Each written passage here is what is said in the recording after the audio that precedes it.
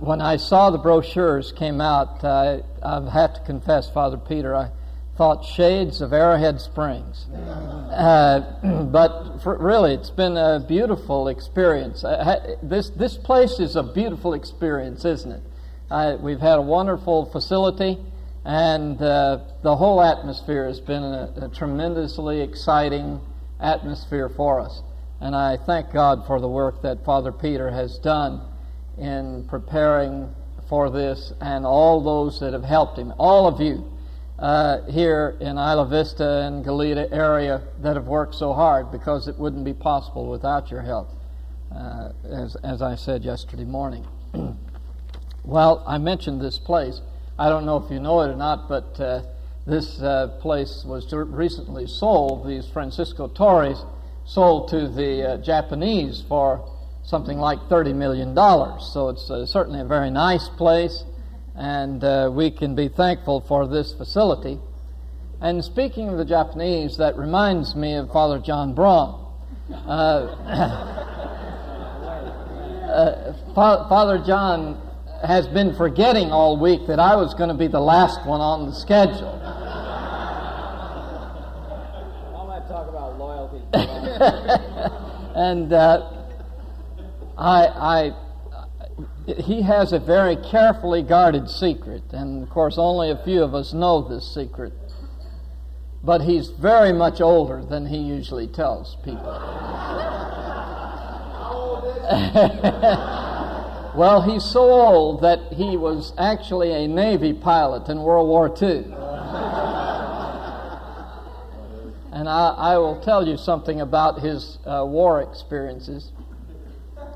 When he was drafted in and came into the Navy, as they put him in officers training, and he became a lieutenant. That's great. Get a picture of him like that. Get him from a side view, please. Yes.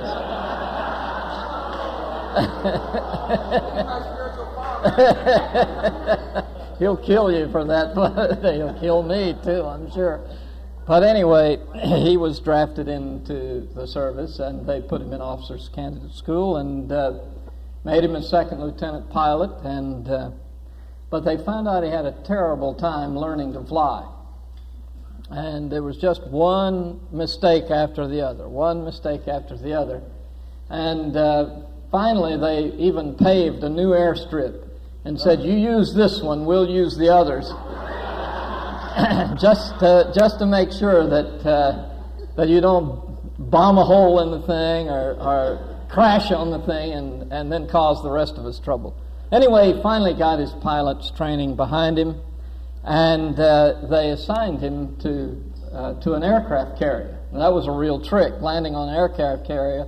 But he finally mastered it after several attempts, and sent him off to the South Pacific, where the war got thick.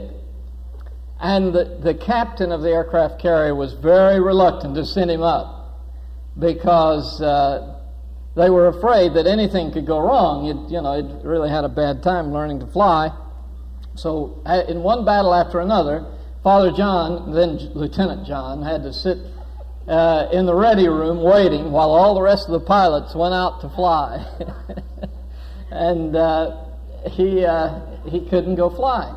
Well, finally one day everybody had been sent out but Lieutenant John, and so the captain came in and said, "Well, John," he says, "the worst has happened. We're going to have to send you up." But he says, "When you take off, remember, we're your friends, not your enemies. And when you drop your bombs, don't drop them on top of us." And Lieutenant John said, "Captain, I promise you nothing will go wrong this time. It's going to be perfect. I will do it right." And so off he goes into the wild blue. He hadn't been flying very long until he saw a Japanese Zero at 9 o'clock, and so he wheels around and shoots him down. Thing goes down in flames, and he said, "Man, that worked." And then he went on, and he saw another Zero at 1 o'clock, and he shot it down. And then in a little while, he shot another one. He went on until he had shot down, believe this or not, Lieutenant John Braun, a double ace.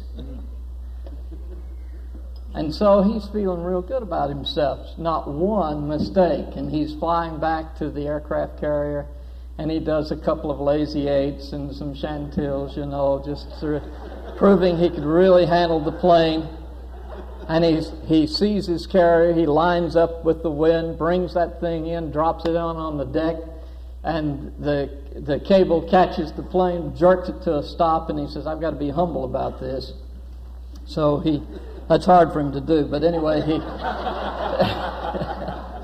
he opened the cockpit and jumped out and just dropped his eyes to the flight deck and walked up to the captain and said, Captain, you won't believe this, but he says, I have shot down 10 Japanese Zeros today and not one mistake. And the captain said, oh, so Yank, you make a one big mistake.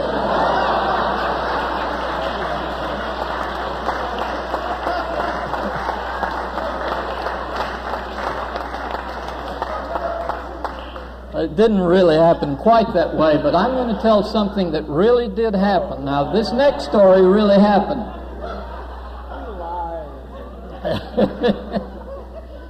We were having a conference in Indianapolis. Now, you have to understand, this man was wise enough one day to take a picture of my beautiful, intelligent, humble, submissive daughter to his very intelligent son. And my daughter she's not opinionated. She's just one of these very, this is my daughter right over here, by the way. Anyway, Father John was smart enough to hook those two up, and here they are. They're married, got 4 kids. You would think that a man like that would not do what he did on this particular day. Here we are supposed to be friends. I'm talking about close friends, and we had come out of a conference in Indianapolis at some college there, and we were walking down the sidewalk, and it just rained. And there was this big puddle of water on the sidewalk. And without any warning, me and my naivete and humble spirit, not expecting anything from my brother, he jumps up there and slams his foot down in this puddle of water and just sprays me with water. And laughed, real big. I said, I can't believe you. You can't be that mean. I found out he is, but so we an hour later we're driving down the street. Now this really happened. I'm telling you the truth. We're going down the street in Indianapolis, and there's a huge dump truck that's coming down the street the opposite way. And Father John's seated in the back seat, I'm seated in the back seat, and the driver was had his window down. This dump truck hits a pothole full of water. And this wall of water comes gushing through the window and hits him right in the face. Even in the mouth, because as usual his mouth was open. And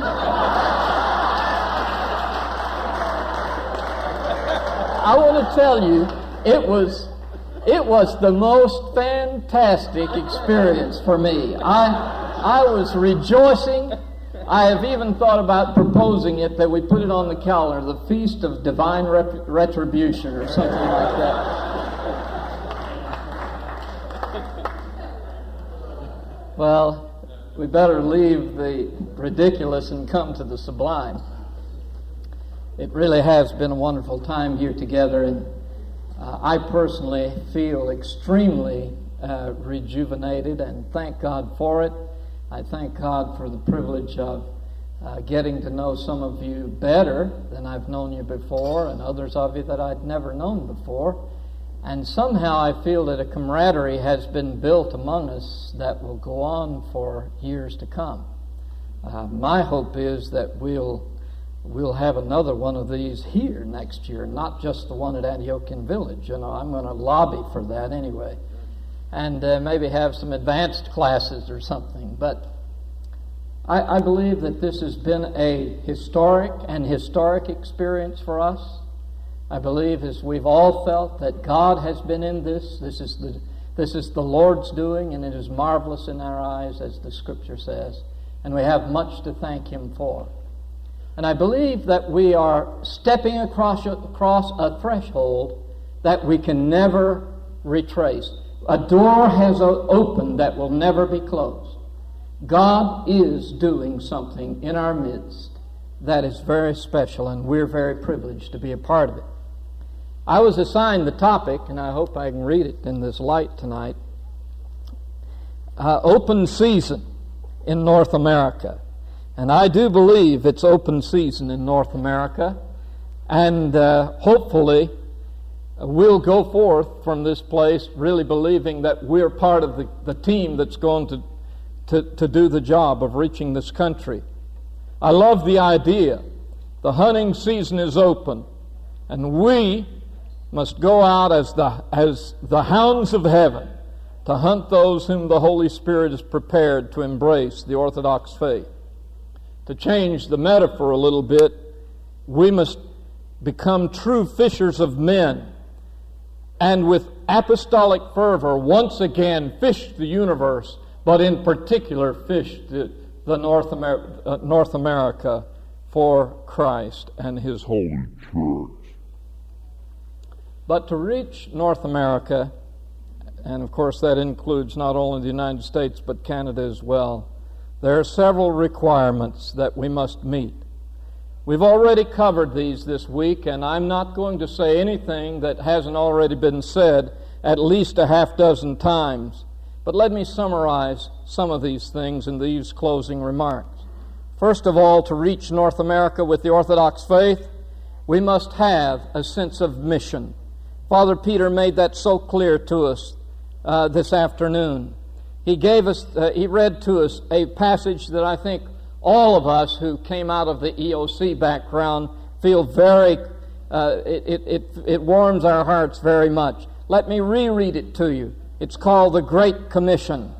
Jesus says in Matthew chapter 28, beginning in verse 18, "All authority has been given to me in heaven and on earth. Go therefore and make disciples of all nations, baptizing them in the name of the Father and of the Son and of the Holy Spirit, teaching them to observe all things that I have commanded you. And lo, I am with you always, even to the end of the age." And the promise is that as we are going, and actually it is a present active participle, I believe, for those Greek scholars, it's something that's expected of us. As we are going, we are to evangelize. We are to make disciples of all nations, baptizing them in the name of the Father, the Son, and the Holy Spirit, and teaching them all things which Christ taught us. And then He promised, "I will be with you to the end of the age." We don't have to be afraid of going alone. We don't have to be afraid that we'll forget some of the things we've learned this week, and maybe we might do it wrong, because the Holy Spirit has promised that Christ will be with us. We need this sense of mission that God has given to us. When I was a young Baptist pastor, I somehow, for reasons I'm not sure, got almost obsessed with the Great Commission, and I used to preach on it and teach on it. And I remember the last year that I was a Baptist pastor, I had been given the assignment of being the associational director of evangelism for the Greater Dayton Association in Dayton, Ohio area. And I was constantly preaching on the fulfillment of the Great Commission in this generation. And a man came along who at that time was a Baptist evangelist and said, you need to meet Bill Bright and learn about Campus Crusade for Christ. Well, I had no idea who that was, and certainly had no interest in a Campus Crusade for Christ. I was a Baptist, been brought up a Baptist all my life, 6 first cousins Baptist preachers. I mean, you're certainly not going to be interested in some parachurch or interdenominational ministry. But he kept hammering away at me. He says, well, I'm going to call Bill and just tell him to write you and send you some stuff. And in a little while, I got a letter from Dr. Bright, and the way he signed the letter is what captivated my mind. He said, yours for fulfilling the Great Commission in this generation. And I said, man, somebody else is thinking about this too. And then the next thing I know, this fellow called Peter Gilchrist. and told Peter, he said, you need to meet this man. He's a candidate for Campus Crusade staff. And Father Peter got on a train, came down to Columbus, Ohio, and we rendezvoused there. And I watched in totally agog, amazed, as he went first to the SAE house, I believe it was, and talked to the president about Christ. You know, just right out in front of God and everybody, he's talking about Christ to this president of the fraternity. And I'm standing there saying, this can't be. You know, first of all, I was a country boy, still am, and I had never been any place where there were so many students as there was at Ohio State University.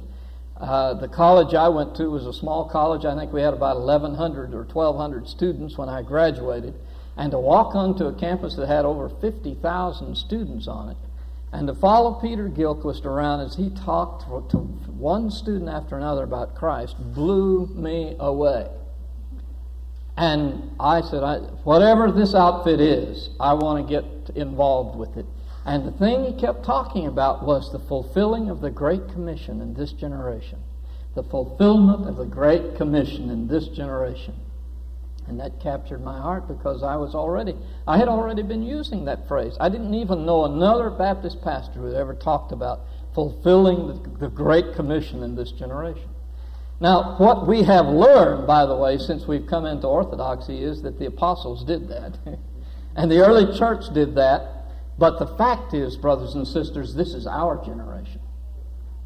And we can't fall back on the laurels of the past and say they did it back then. It's our turn to fulfill the Great Commission in this generation. And may God give us the vision, the sense of mission, that we must.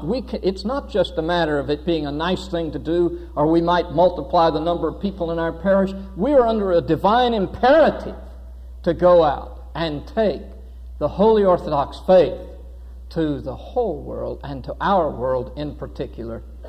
We cannot escape the Great Commission and the mission that's been given to us.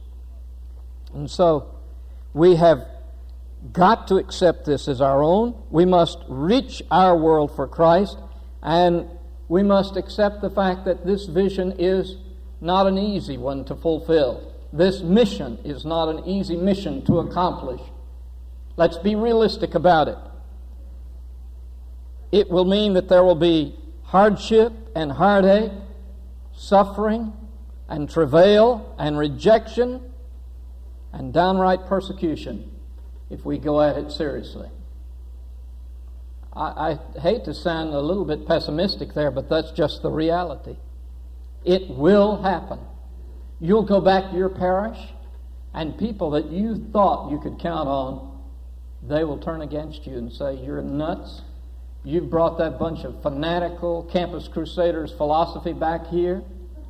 That's not orthodox. And you'll have people that you thought would support you in trying to promote evangelistic effort and missionary effort in your parish who will stand against you. You may even have your own parents, your own husband, your own wife stand against you. Because Jesus Christ promised that would happen. And St. Paul said, they that live godly shall suffer persecution. There will be hardship involved in fulfilling this mission. But it didn't stop the apostles in the first century. Why should it stop us? We need to commit ourselves to that mission. And then to reach North America with the Orthodox faith, we must have a grasp of the message. And I would like to recommend something to you. You get that tape that Father Richard brought last night and listen to it over and over and over. This is the honest truth. This is how I learned a whole lot of what I know. I would listen to these guys out here as they were teaching in the academy. I'd get some of their tapes and I'd listen to their tapes. Because I was just a Baptist preacher that had become a Campus Crusader. Orthodoxy was a totally foreign thing to me, and to learn this theology that we had begun to fall into and struggle with did not come easy for me. In fact, I would love to have had a grand conversion. Mine came in little increments, little bitty conversions, until one day on Father Jack's patio, I remember remarking, I think, to Father John, I don't know when it happened, but I finally gave up the fight. I just started believing it, and it became a wonderful thing for me. And that happened with respect to Mary. It happened with respect to the Orthodox Church. Oh, there were so many things we'd been struggling with in those days. In the ancient church, true theology was you did not do theology unless you could preach and teach about the Holy Trinity and the Incarnation. If you do not understand at least something about the doctrines that have been handed to us by the fathers in these subjects, then don't go around talking about theology. Don't go preaching the Bible yet. You need those foundational doctrines. We must have a grasp of the Orthodox message. And that means we must make the sacrifices of diligent study and work and time to grasp this message. It means reading Father Alexander Schmemann, Callistus Ware, St. Gregory Palamas, St. John of Damascus, St. Athanasius, St. Basil the Great, St. Gregory of Nazianzus. These are some of the fathers that you need to become familiar with. And don't be afraid of them. They aren't hard to read. In fact, if you'll get St. Athanasius' little book, it's about that thick. It's a paperback book published by St. Vladimir's Press called On the Incarnation. I promise you, everyone in this room can read it with great profit. In fact, about half the book is an introduction by C.S. Lewis. And it's a beautiful introduction, but one of the things he says in that introduction, he says, most of us go around reading introductions to theology and introductions to what the fathers wrote instead of reading what the fathers wrote. He says, if you do not have time to read what I have written and what St. Athanasius has written, stop reading what I have written and go read what St. Athanasius wrote. And then he makes this statement in his introduction. He says, if I were stranded on a South Sea island and could have only 2 books, I would want the books to be my Bible and On the Incarnation by St. Athanasius. Now that's a tremendous recommendation coming from a man like C.S. Lewis on St. Athanasius. It's a tremendous recommendation for that book. If you haven't read it, buy a copy and read it. Beautiful, beautiful work on the Incarnation. He wrote it when he was 22 years old. And it stood the test of time. And so we must, if we're going to reach North America with the Orthodox faith, we must grasp the message. And then if we're going to reach North America with the Orthodox faith, we must possess deep motivations. And I talked about that yesterday morning. So I said to you, I'm not saying anything fresh. I'm just trying to recap some of the things we've talked about. Brothers and sisters, we have got to be men and women who believe that God is able to do exceeding abundantly above what we could ask or think, and that He can give us the power and the grace and the strength to do what we've got to do if this country is going to know about the Orthodox faith. It's going to take a lot of sacrifice, a lot of effort, a lot of work. We must be people of faith. Believe that God loves this country, that He wants the Orthodox faith to be proclaimed from the highest hilltops of this country and of all of North America. We must have faith that the Holy Spirit is at work, both within Orthodoxy and without. And there are multitudes of people whose hearts are already prepared. Some of you, maybe most of you, have read the little statement of faith or life testimony of Russ Sorensen, the Lutheran minister who wrote, I think it was in the last edition, was it? Anyway, recently. And he was a Lutheran pastor in Atlantic, Iowa. I had nothing whatsoever to do with this, but this man, through another Lutheran pastor, who actually, through Father John Morris, had made contact with Orthodoxy and begun to inquire. And Father John had written to him, and they began to investigate the Orthodox faith. His name is Joseph Bragg. And Joseph has quite a history. He's an interesting man, and his best friend is Russ Sorensen, who wrote this article for Again magazine. And here is a man who had everything going for him in the Lutheran Church. He has a lovely wife. He has 4 beautiful children. He'd been in this church for 9 years. It was growing. He was successful in every way that you could gauge success in the ministry. And he packed all of it in, loaded up his kids. Joseph Bragg had moved into our little community back in November at Thanksgiving, and he moved the day after Western Easter this year. Packed up and moved with no promise of any support. We didn't promise anything, and we don't give them anything. And came giving all of that up so that he could learn. Metropolitan Philip had told them that they needed to go to some community somewhere, and the reason Joseph came to our area is he had relatives in our area in Nashville, and that seemed to be a good place for him to come, and Russ simply followed him there. So we've been the beneficiaries through no merit on our own. But I share this with you because the Holy Spirit had done that. It wasn't something that man did. God used a few letters from John Morris and a few letters from me, but that was not really what happened. It was the Holy Spirit who prepared their hearts to become Orthodox. We need to believe that the Spirit of God is at work. And we must allow not only faith to fill our lives, but we must allow love to fill our lives. The love of God that will drive us to reach out to everyone. The Mr. Freds that Father Peter told about today, and I always get teary-eyed when he talks about Mr. Fred. I've sat with him and Mr. Fred on several occasions there on the porch and just sort of do nothing but talk a little bit and make a few remarks. Mr. Fred was really an inspiration to a lot of people after he gave his heart to Christ. We need to be the people who care and love have love for the factory workers, the office workers, the rich and the powerful, the poor and the downtrodden. All people must be loved by us if we are filled with God's love. And then we must not only have those two motives, the motives of faith and love, but we must also have the motive of courage. It's going to take courage to do what God's called us to do. Don't be intimidated by opposition and hindrances. Keep on going. You know the old cliche, when the going gets tough, the tough get going. Let's keep on. Let's prove that God is tough, and He's going to make us tough for the work. And then to reach North America for the Orthodox faith, we must have sufficient manpower.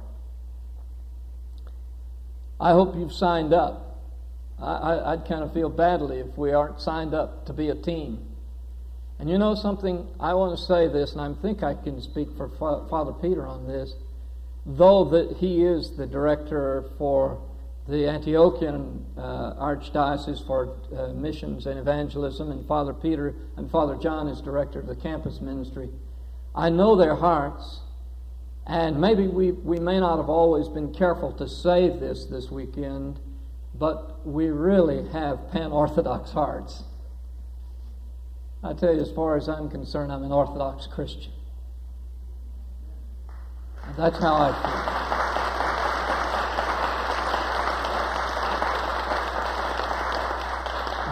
And I say this to you, brothers and sisters who are not in the Antiochian Archdiocese. My prayer is that whatever we're doing here will grow and grow and grow until there will be such a grassroots movement of genuine pan-Orthodoxy, genuine cross-jurisdictional cooperation, fellowship, and working together, that, I say this lovingly, Father John, that our bishops will have to get the message and get their act together and get the whole show together. And I believe it can happen. I believe it can happen. I believe somehow, and I frankly don't know how to figure it out, to be honest with you. The longer we've been Orthodox, the more complex we see this thing is. There is not a simple, easy, quick solution to it. But I believe God wants a unity in Orthodoxy that Father John was preaching about today that will astonish the world. We do have unity in theology and worship. Now we need unity in administrative affairs so that we can reach this country and the world with our blessed faith. And so we must pray daily for one another.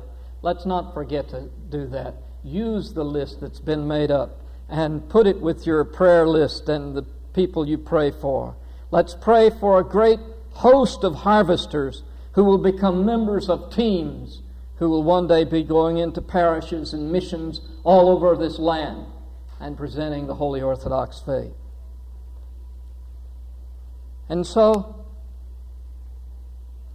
we have come to the close of this blessed time together with a lot of joy, a lot of anticipation, a lot of expectation. Let's expect God to do mighty things. This past July, when I was at the Midwestern Parish Life Conference,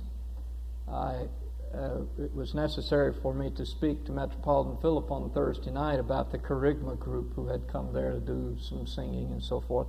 And I went up and spoke to him just before he was to go in for a banquet. And he said to me, he said, Father Gordon, he says, I'm very tired. He said, maybe you should prepare to preach on Sunday.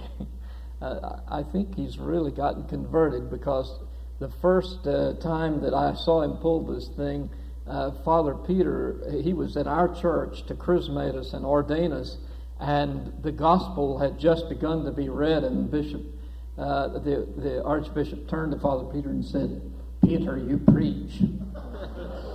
And Father Peter had all of about 25 seconds to get ready to preach. I at least had from Thursday night to Sunday morning, which is just a whole huge amount of time. And so I said to him I'd be happy to do that for him. And so on Saturday night, since he'd been a little bit tentative about it, he was holding the cross for us to come and venerate. And I said to him, say, Edna, do you still want me to preach in the morning? And he said, oh, yes, and give it to him, he said. Boy, that's like saying sick 'em to a dog to a country preacher, too, I'll tell you. Well, anyway, I feel that's rung in my ears ever since he said that. Brothers and sisters, God has spoken to us. We've learned more than we can do anything with for a while. Let's go out and give it to them. Let's take the Orthodox faith to this North American continent.